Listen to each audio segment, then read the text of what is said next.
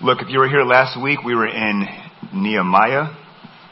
And, today's sermon is going to be on thankfulness, right? It's unmerited mercy, unmerited grace, fitting for the holiday we just had.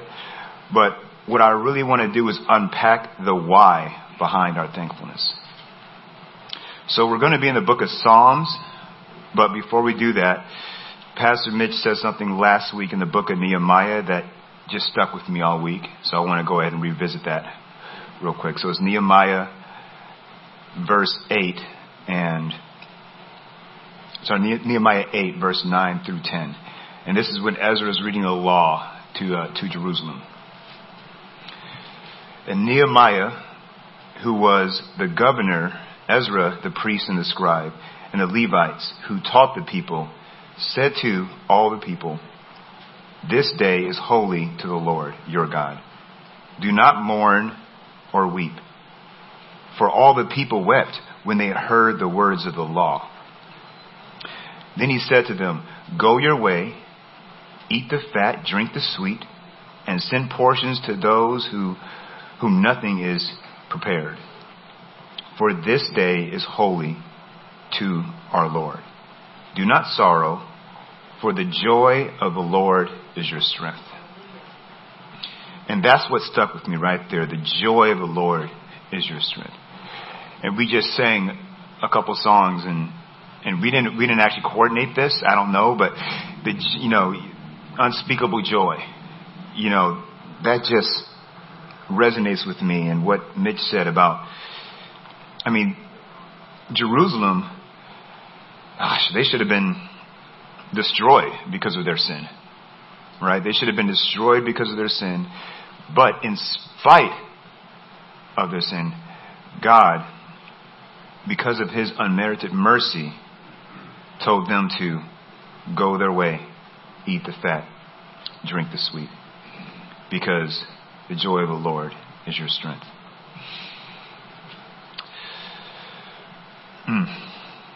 With that in mind, with that as the context, we will move into Psalms 118. Okay? So keep that in mind, and then we're going to move into Psalms 118. I'll give you a chance to turn in there. Middle of the book, if you open up your Bible, you'll probably be right there. Okay, so Psalms 118 says this: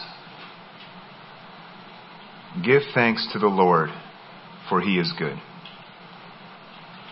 For his mercy endures forever." We can stop right there, to be honest with you.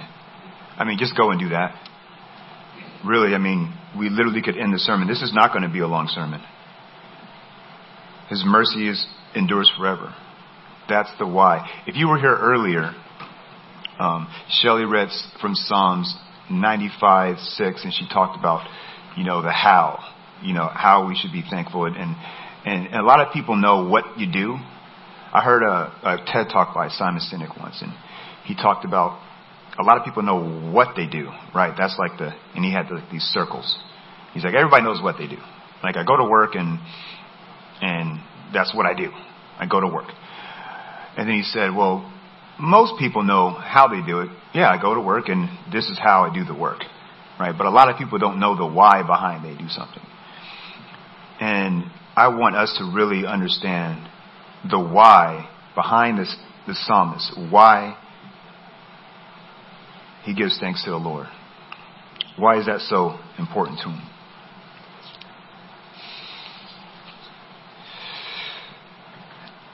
I'll admit that it's hard for me to even comprehend this.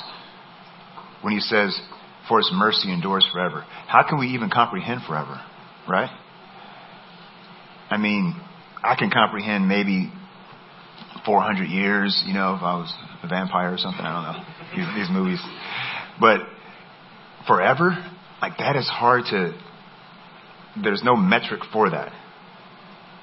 I'm going to keep reading. Verse 2. "Let Israel now say," that's us, "his mercy endures forever. Let the house of Aaron now say," that's us, because we are grafted in, right? We are grafted into the body of Christ. So we are Israel. His mercy endures forever. Verse 4. Let those who fear the Lord now say, his mercy endures forever. I hope that's us. Right? I mean, the wisest man in the Bible, King Solomon, said that the fear of the Lord is the beginning of all wisdom. Right? So, wisdom being skillful living, right? The wisest man says this is important. So let those who fear the Lord say his mercy endures forever. I called on the Lord in distress. The Lord answered me, set me in a broad place. I can attest to that. How many of us have been in distress and the Lord has answered? I bet you every single one of us has.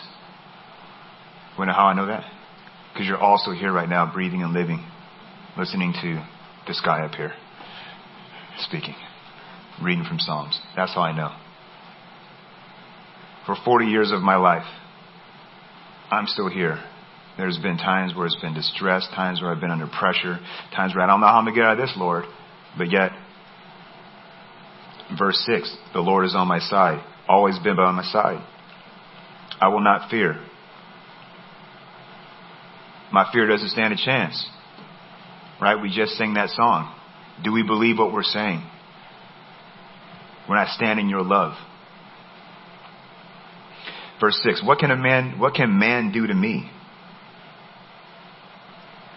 Verse 7, the Lord is for me among those who help me. Therefore I shall see my desire on those who hate me. His desire, not vengeance, but divine justice. Because the world is broken. What was happening at this time? There was brokenness. Verse 8, it is better to trust in the Lord than to put confidence in a man. It is better to trust in the Lord than to put confidence in princes. It's better to trust in the Lord than put confidence in the government, the GOP, the Democrats, our leaders. It's not saying not to trust anybody. It's not what it's saying. It's saying it's better to trust in the Lord.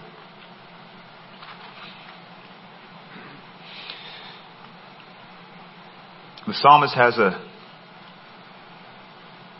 thankfulness and a high view of God. His heart jumps for joy. Usually when I'll throw myself under the bus. Usually when I jump for joy, it's tangible things, right? A new car, or jewelry, or for promotion, or financial gain, or, But do we get excited about his goodness and mercy? It's Christmas time almost, right? I remember my 10th Christmas. All I wanted was Super Mario Brothers 3. That's all I asked for. Amen to that. Yes. It was a big deal in 1990. It was a big deal. I mean, they even made a movie about it, right? I don't know if you guys remember the movie. It was Fred Savage was in it. The dude from Wonder Years. Yeah. It was huge. It was a big movie. I wanted that game so bad that I had dreams the night before about playing it. I even envisioned how I would be so thankful and grateful when I opened it, because that's the only thing that was on my list. I'll set the scene for you. It was me, a tree, and a plethora of gifts, just all over. And as I opened each gift, socks, t-shirt, pajamas, started to get kind of worried. Open up all the gifts, and actually there was one gift that I saw that was in the shape of the game. So I thought that was it. I was super excited. I'm like, this is it. I saw it 2 days before. I was like, that's it right there. I opened it. It was a game, but it was millipede. And it was used. And my aunt gave it to me. And I said, why would you give me a game, Millipede, from 1983? I don't want this game. What is this? Come to find out, it was her and my mom's favorite game, and that's why they got it, and they wanted to play it. So my mom proceeded to ask me, she says, Jerome, did you get everything you wanted for Christmas? I remember this like it was yesterday. It was 30 years ago. And I looked at her. I was like, yeah, mother, it's been great. I think I called her mother that one time. Yeah, mother. It was great. And deep down, I was like, man, this is messed up. I asked for one thing, Super Mario Brothers 3. I didn't get it. I got socks, and I know, Lord, I know I should be thankful and grateful for all these socks. And I know there's people out there that don't have socks and T-shirts and stuff. Let them have the stuff that I have. That's how I felt. But inside, that's how I felt inside. But then, something miraculous happened. And I think they got this from the Christmas story. I think you know where I'm going with this, with Ralph. Yeah. They said, well, there's one more gift right over there. And I looked, and it was a big box. So I'm like, this ain't it. The game is this small. The box is like this big. I'm like, man, I proceeded to open it. And as I'm opening it, I'm pulling out newspaper. More newspaper. And I'm starting to get kind of excited because every time I pull out a newspaper, it's the possibility that it's getting smaller and smaller. It might be the game. As I pulled out the newspaper, I pulled it out. Everything was right in the world. I could have died at that moment and been happy with my life. Well, maybe the next day after I played it, but I had to play it first. My point is this. Do we get excited like that about God's mercy? Because it lasts forever. The psalmist gets it. My friend and partner, Pastor Zach, in his book, Now I See, he talks about, that he got it, but he didn't have it. That he gets it. And I think sometimes we get it intellectually, but we don't have it, right? But I hope we're starting to grasp it. Why did the psalmist write his mercy endures forever? You know what? I'm going to turn to 136. I want to point something out to you. Psalms 136. You can turn there with me. You ain't got to put it up on there. I just want to read it to you. Just to emphasize my point here.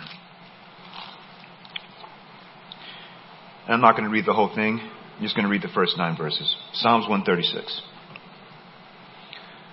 Oh, give thanks to the Lord, for he is good, for his mercy endures forever. Sounds familiar. Oh, give thanks to the God of gods, for his mercy endures forever.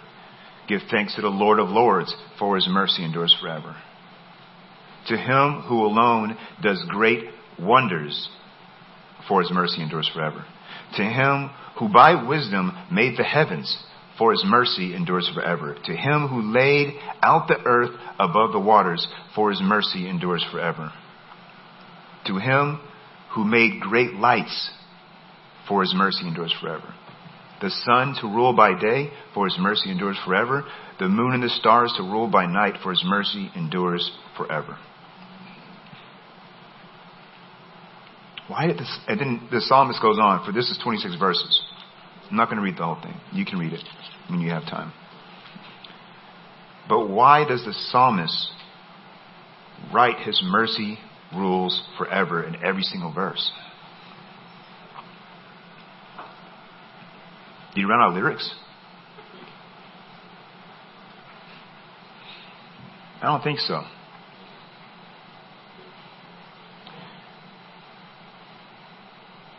When you're writing, I think sitting down to write. See, in our culture, we move so fast. Everything is now. 5G. iPhone 50. It's everything we need right now. I think the psalmist slowed down and just sat in a quiet place and just thought, why? Why do I give thanks to God?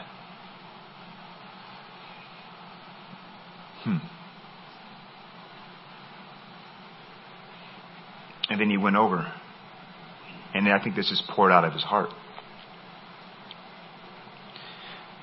And he wrote it down because he wanted us to get it. See, punctuation wasn't invented until the 16th century, I think. So in ancient Greek, right, this is an emphatic word order. Right? So when they wanted to put emphasis on something, they repeated it. Right? So Jesus, when you hear Jesus repeat himself over and over again, it's like, I should probably pay attention to this because he's repeating himself. And you will notice, not just in Psalms 136 and in Psalms 118 and Psalms, all over the Psalms, it talks about his mercy endures forever. And I know a lot of the Psalms are written by David, but not all of them written by David. And in all the psalmists are pointing to give thanks to the Lord. By the way, just number one, that's the first thing. That's how he starts off. Give thanks to the Lord. For his mercy is good. For he is good and his mercy endures forever. That's number one, most important, above everything else that I'm about to lay out. See, nowadays we'll use highlighters and punctuation and quotations and, bold. They didn't have that back then.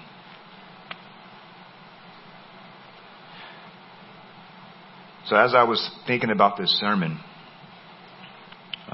and just coming off the heels of Thanksgiving, I was sitting in my room and just meditating. I just wanted to sit in silence. And I was thinking about Psalms 23. And Psalms 23 is one of my favorite Psalms. And if you've grown up in the church, you probably know it by heart, I'm sure. A lot of you can quote it top of your head. You can put that up there if you have it. Psalms 23.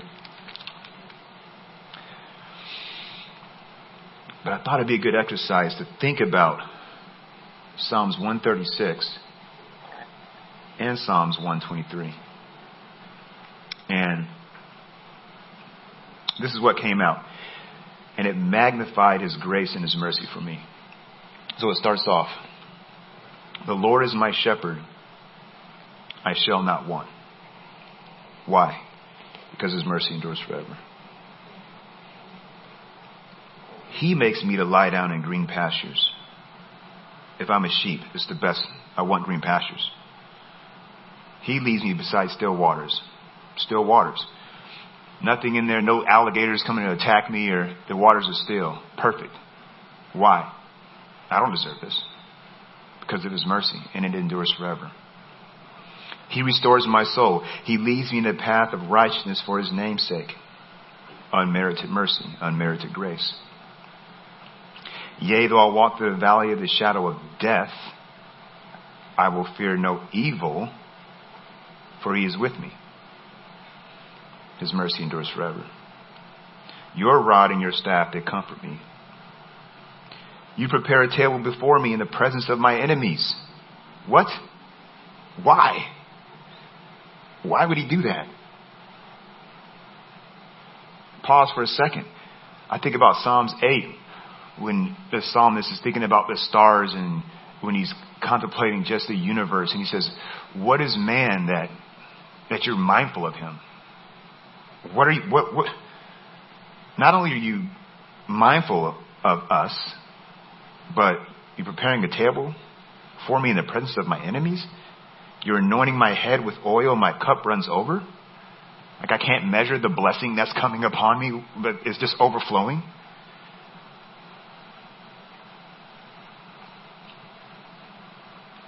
Why do you think Jerusalem and Nehemiah were weeping? They knew they didn't deserve this. They were cut deep. And I said, no, this day is unto the Lord. Be joyful. Eat, drink. Give praises to God, for the joy of the Lord is your strength. That's your strength, not mourning, the joy. Think about the joy. Don't focus on what happened. And I'm not trying to make grace cheap. That's not what I'm trying to do. No, I'm not making grace cheap. Because they knew that God punishes those that don't listen. But those that listen, hear, and obey are blessed. What happens? Verse 6. Surely goodness and mercy shall follow me all the days of my life. I swear I didn't plan this with the music, but when we were just singing that the mercy, your goodness is running after me. Is that how it goes? Your goodness is running after it. How? Surely goodness and mercy are running after me.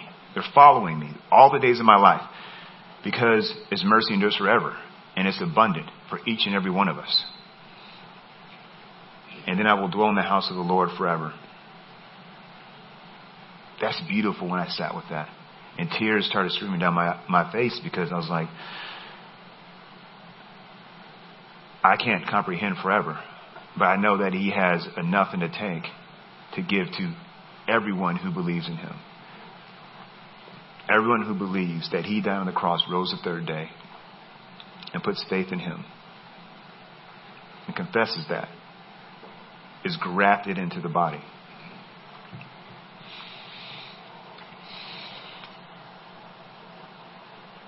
Why does He have such a high view? And I'll end with this. Let's turn to Titus. I'm getting to the crux of it right here. Titus 3, 5 through 7.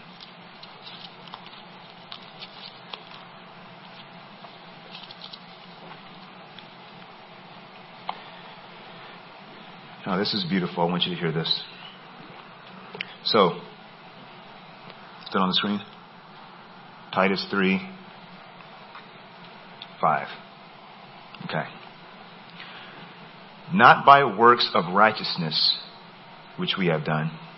No. But according to His mercy, He saved us. If you have a Bible, highlight that. According to His mercy, He saved us. Through the washing and regeneration and renewing of the Holy Spirit, whom He poured out on us abundantly through Jesus Christ, our Lord and Savior. Go ahead and highlight abundantly. When believers are saved, Christ's Spirit blesses them beyond measure. Right? We just said that in Psalms. Can't measure it. That having been justified by grace, here it is, we should become heirs according to the hope of eternal life. That we should become heirs. That we are sons and daughters of the Most High King. I think sometimes we just need to sit with that. Heirs to the throne.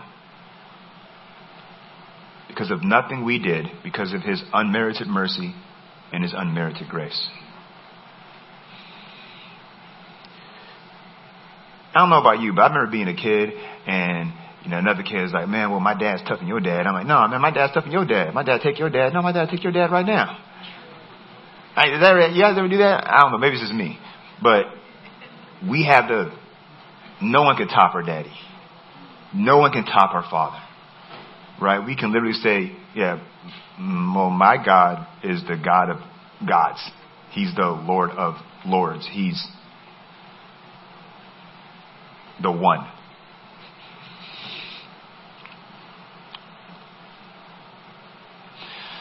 So, know who you are. Just know who you are. You're a child of God, right? You have Christ in you. There's power there. Know who you are, know whose you are, and who you belong to. And go in peace and be thankful for that. Amen? Amen.